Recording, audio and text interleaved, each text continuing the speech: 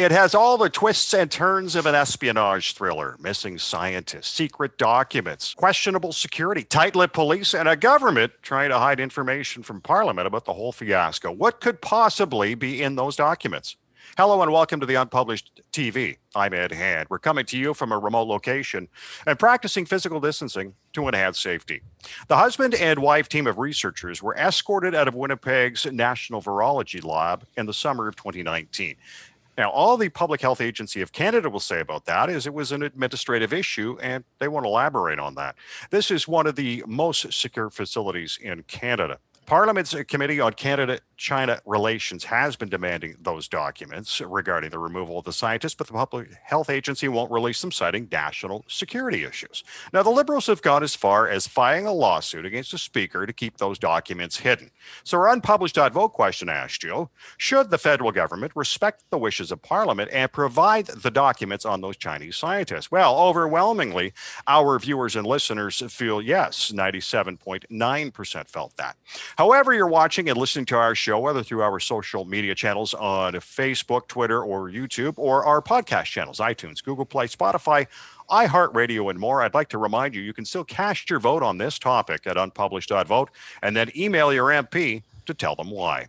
Now, joining us to discuss this complex issue is Mel Kapp, Distinguished Fellow, Munk School of Global Affairs and Public Policy at the University of Toronto, as well as former clerk of the Privy Council of Canada. And Elliot Tepper is a Senior Fellow at the Norman Paterson School of International Affairs at Carleton University. And gentlemen, thank you for joining us. And Mel, this seems to be boiling down to the House of Commons versus the courts. In your view, which do you feel is supreme? Yeah, no, there's no doubt that Parliament is supreme. That isn't the question. The question is, what is the will of Parliament and how do you measure it? Just a bit of precision. It isn't that the government is suing the Speaker. It's rather they're exercising the legitimate regime that was created in statute, created by Parliament, which gave the Attorney General the right to go to court to protect information. So this is respecting the will of Parliament. And I think it's really important to emphasize that. The other thing is, I mean, you're going to come back at me and say, yes, but there was this motion. Well, the question is, do you have the legislation that's been passed by both houses of Parliament, given royal assent, and that is the rule of law, or do you have the House of Commons motion? Which one do you respect? I know the answer to that. It's the rule of law. Elliot, for a government to not disclose information to Parliament, what concerns could it have about those documents? We have the kind of rock in a hard place.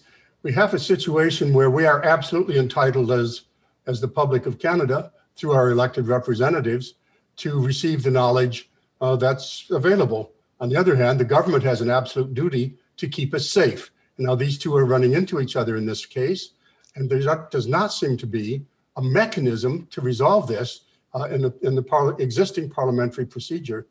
There's no doubt at all we're entitled to it, but on the other hand, they are entitled to keep their sources safe so that they can keep us safe. It's a real clash here of conflicting absolutes. Mel, we talked about that motion about a parliamentary law clerk to review and redact what could compromise national security in those documents.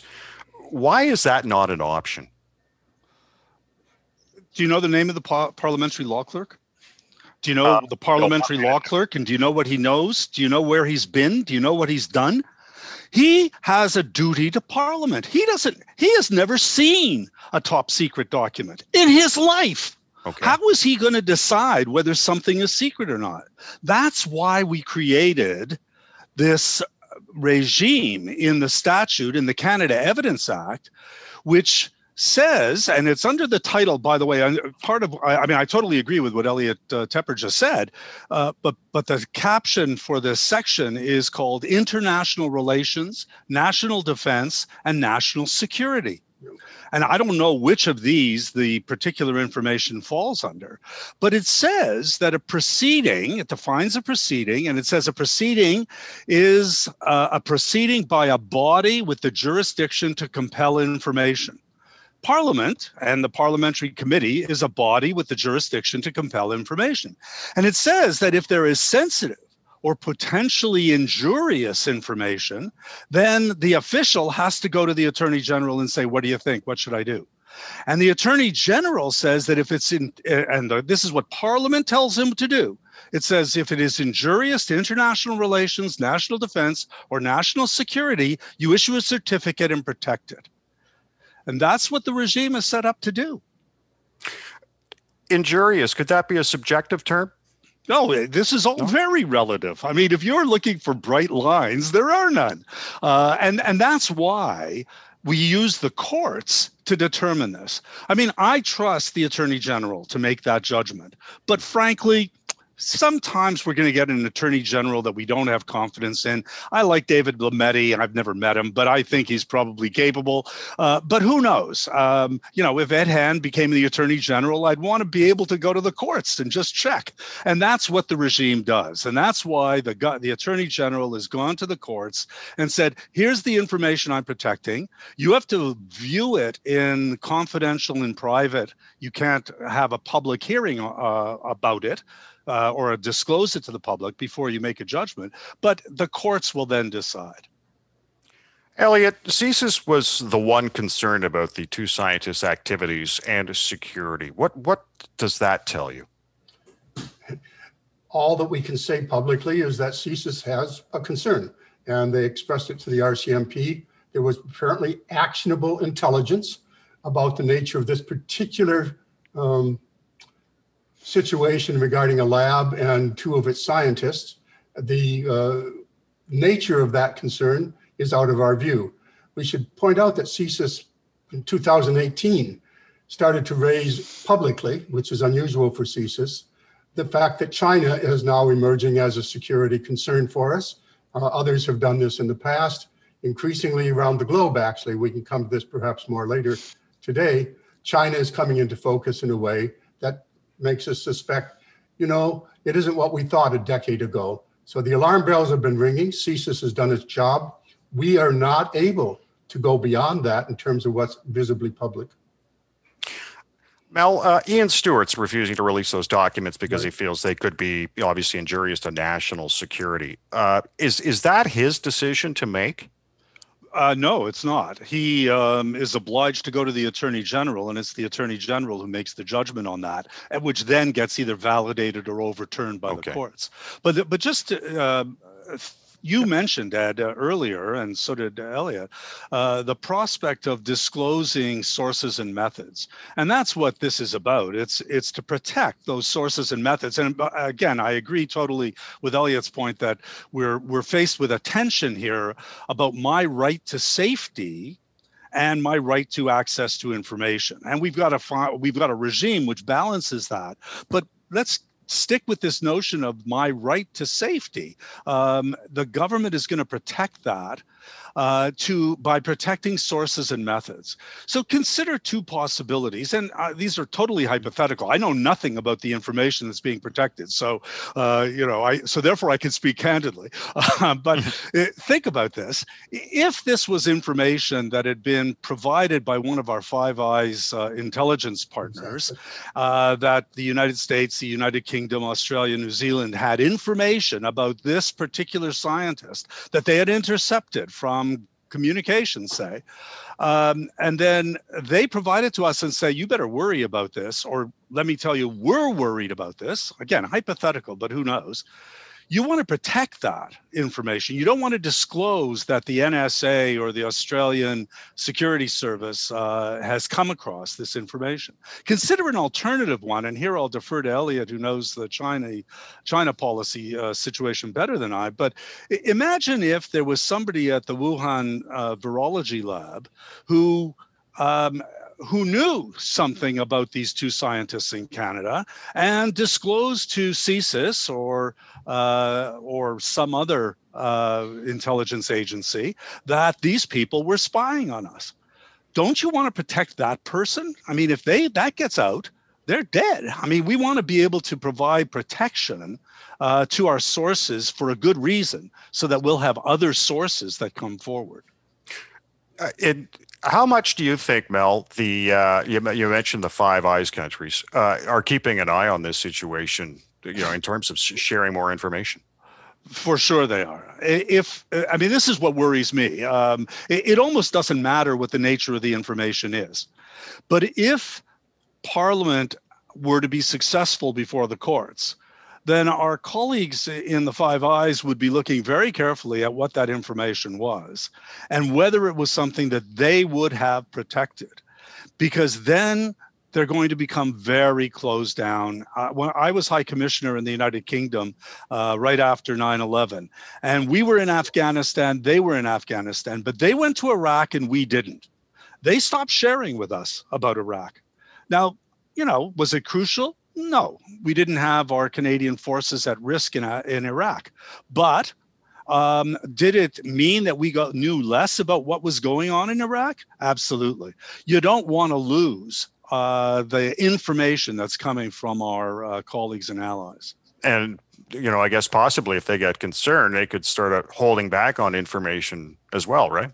For sure. And, I mean, imagine what we would do if information that we had intercepted or got from a human source, human intelligence, and we provided it to the United States, and they disclosed it to the Congressional Committee on Intelligence or the Senate Committee on Intelligence, and then it got leaked. What are the chances we're going to give them information ever again? Not for a long time. Yeah, exactly.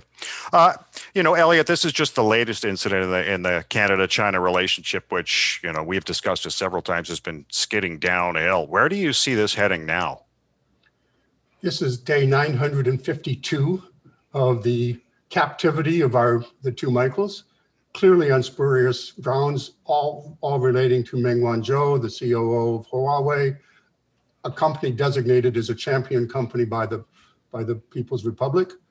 The only way we can see this going in terms of, to answer your question, where it's going, we are going to, I think, be part of leading and to be joining the international consensus that China is not what we thought it was, that China has come into focus, that China is a concern not only to us, but to the global community. I've watched very carefully when Joe Biden made his international tour.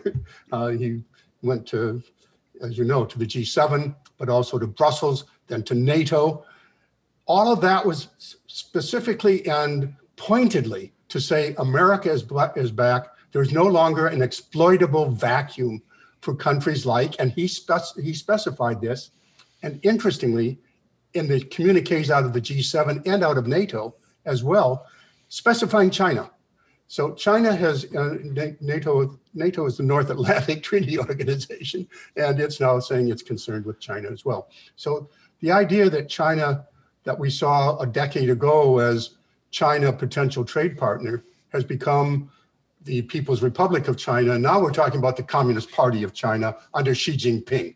And Xi Jinping and his wolf warrior diplomacy and our two Michaels are paying a cost. But China is paying at least a reputational cost.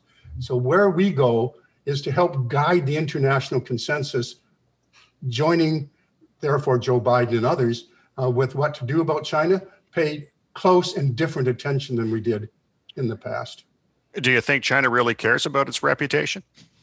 I think it does, in the sense that China is laying claim to being the foremost country in the world by 2050. And they're saying, in Davos and elsewhere, we're not trying to upset the status quo, we're trying to become the status quo. But they are long, long past the peaceable rise mantra of earlier regimes. Deng Xiaoping said, hide your strength and bide your time. Xi Jinping has no intention of doing that.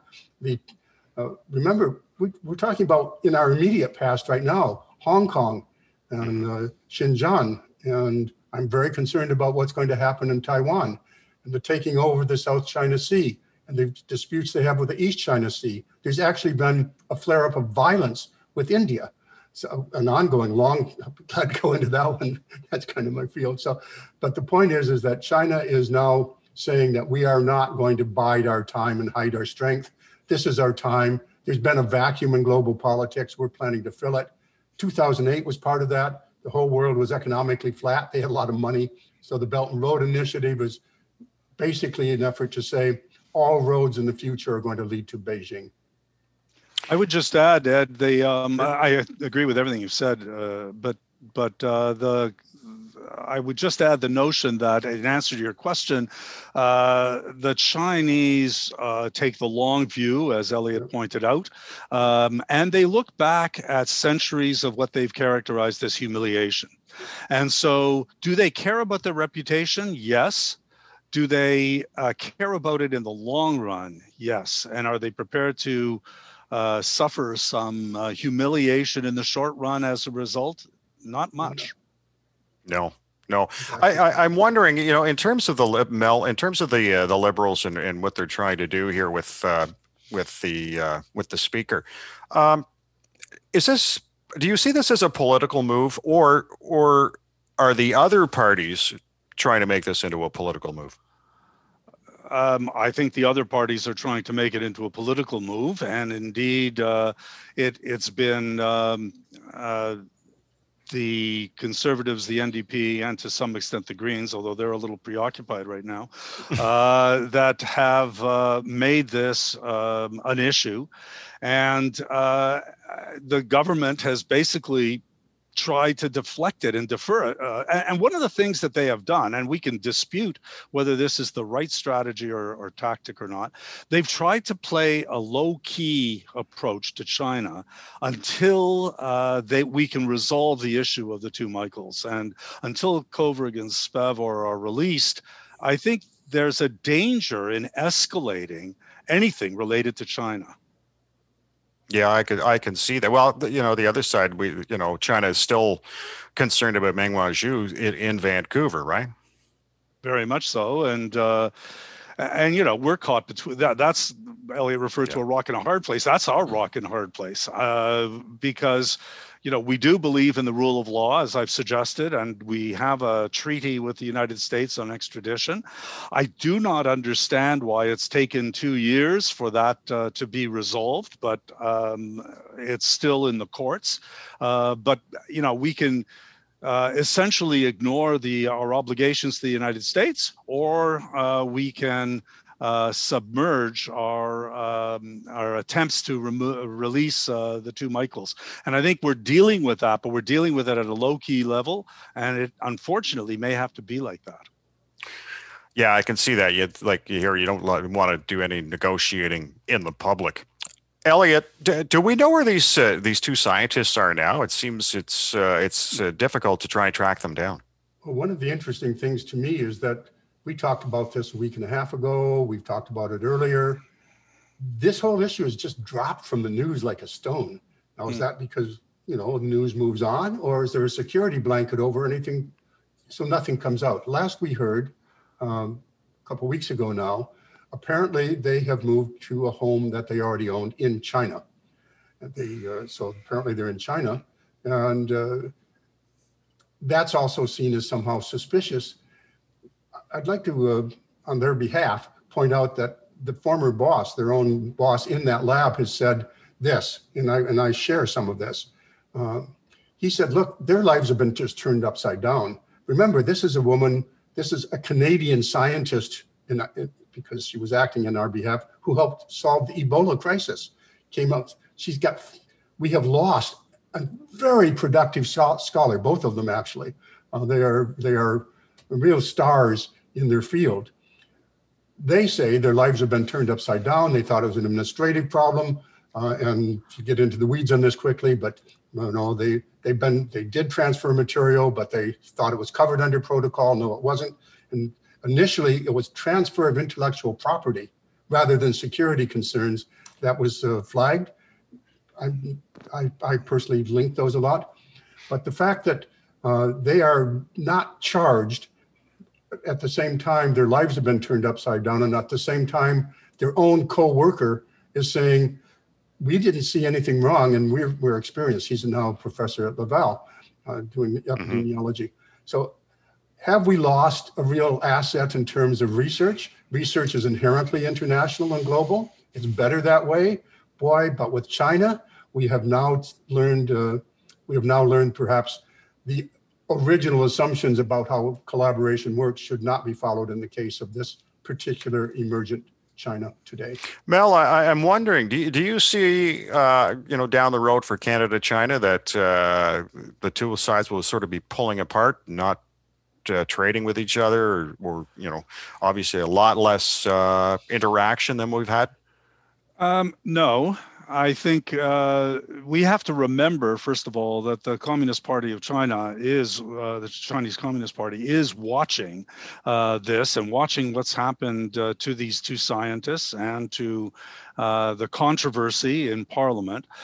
This is not playing out in secret. It's all public. That's what we do, and which is a good thing. But therefore, we are having an effect on that relationship. And so when it gets back to it, I don't see any lurching action one way or the other on the part of Canada, because we'll want to protect the long run. I mean, we don't look over the horizon as well as the Chinese, perhaps, but we want the long run relationship to be positive, and we don't want to go through. And you pointed this out, Ed. We don't want to go through a public shouting match where we're doing the negotiations in public. That's not going to resolve this at all.